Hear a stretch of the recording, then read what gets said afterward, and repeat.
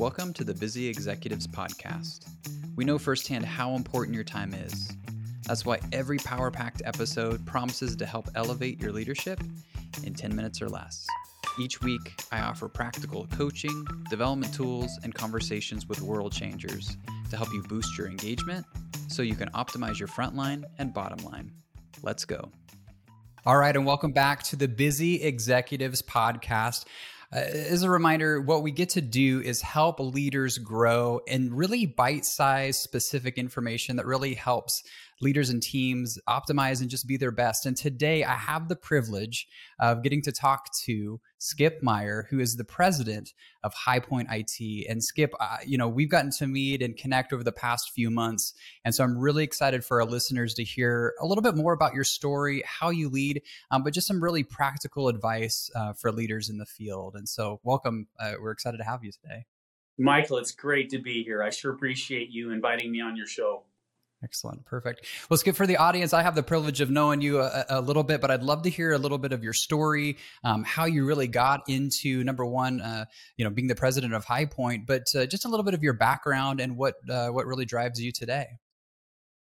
Well, Michael, I think that's kind of a loaded question a little bit for us. You and I have talked at length about entrepreneurship and how some of us just have the bug for some reason. Mm-hmm. I got my start in life being raised on a busy family cattle ranch in central Idaho. And so I suppose I picked up a work ethic there. We didn't have TV. We didn't have hardly even radios. Of course, there was no phones or anything. It seems like the Stone Age ago. But being raised on a ranch, we got up early in the morning and started working, and we worked pretty much all day long. And it was that work ethic that kind of stuck with me and has stuck with me throughout my whole life. In fact, I've been accused of not taking vacations very well. It's hard to take 5-6 days off at a time when I'd like to be productive. And so I got my entrepreneurial bug probably early on in life. Graduated Central Washington University with a degree in accounting and finance, and pursued that. And I started businesses when I was 20 years old. And I kind of laugh. I've been in business for myself since then, and it's been a fun road. Met a lot of quality people. I think the thing that drives me the biggest in business is relationships. I absolutely love people. I'm an entrepreneur at heart, but I love to meet people. I love to network, build those relationships. I like to see what I can do to help other people on their road to success or on their path to where they're going. If there's things I can do to help people do that, that's probably my favorite. Yeah, no, I've definitely seen that firsthand and benefited from that as well, Skip. So it's awesome to see that heart. I want to jump back for a second though. I feel like that family portion for you and growing up on the farm, would you say that really helped instill not only the work ethic, but sort of that drive and belief that you could start companies or start being kind of on your own in your early 20s? I mean, that's not always as common. Do you feel like that family piece was really big for you? It's funny you should ask that, because I had a grandfather that was always very big on business. I consider myself blessed to have the family that I've had, because my family was always wind in my sails. They pushed me. They encouraged me. My grandfather owned large ranches in his tenure, and I remember many conversations with my grandfather telling me that I can do this. You can do whatever you set your mind to.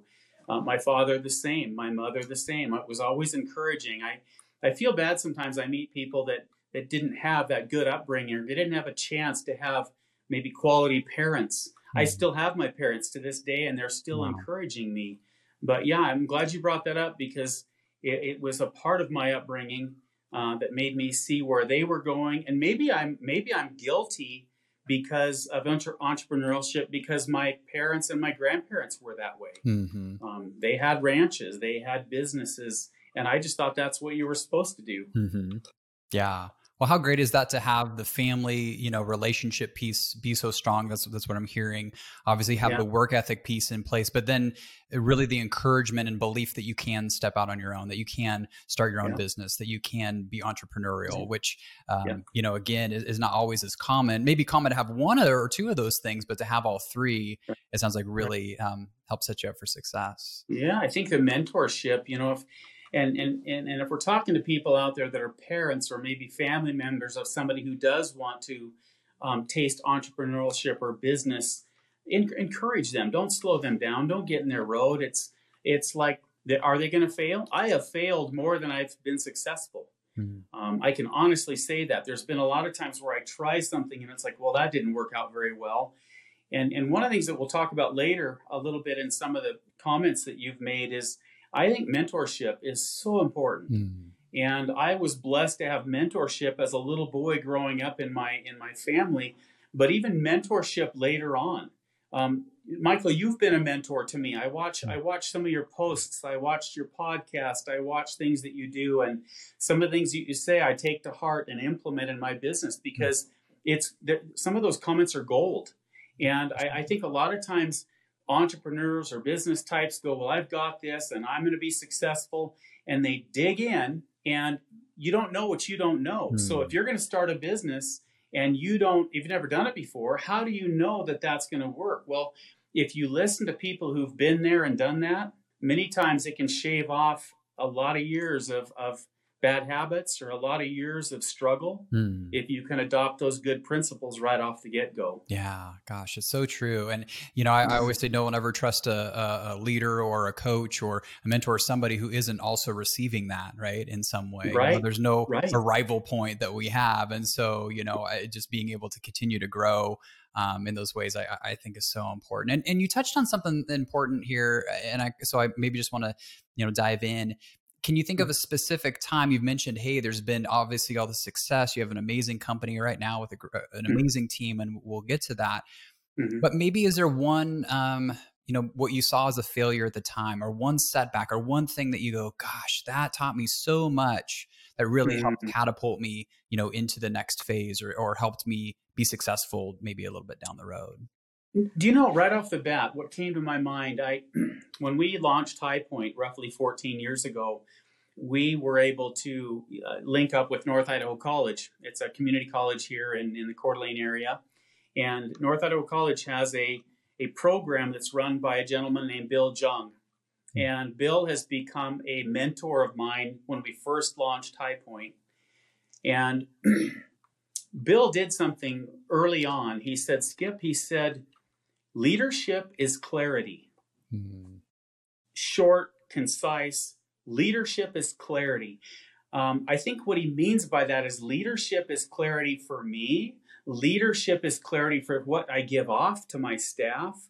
But he said something to me, Michael, and it's just classic. I suppose we know it down deep inside, but he said to me, Skip, there's two ways to make your business balance. He says there's two ways to get your business to where you're making your payroll, you're paying your rent, whatever costs and expenses you have. He said, you either lower your expenses to equal your income, or you raise your income to meet your expenses. And I know when I say that, people's first reaction is, well, hello. But as a business person, when we're in the trenches, it's like, oh man, that's an aha moment for me. What I was doing wrong is I was trying to raise my income to cover my expenses. And he said, Skip, as a startup, that's next to impossible. Yeah. He said, it takes a long time to get income up to expenses. But he said, overnight, you can drop your expenses to meet your income.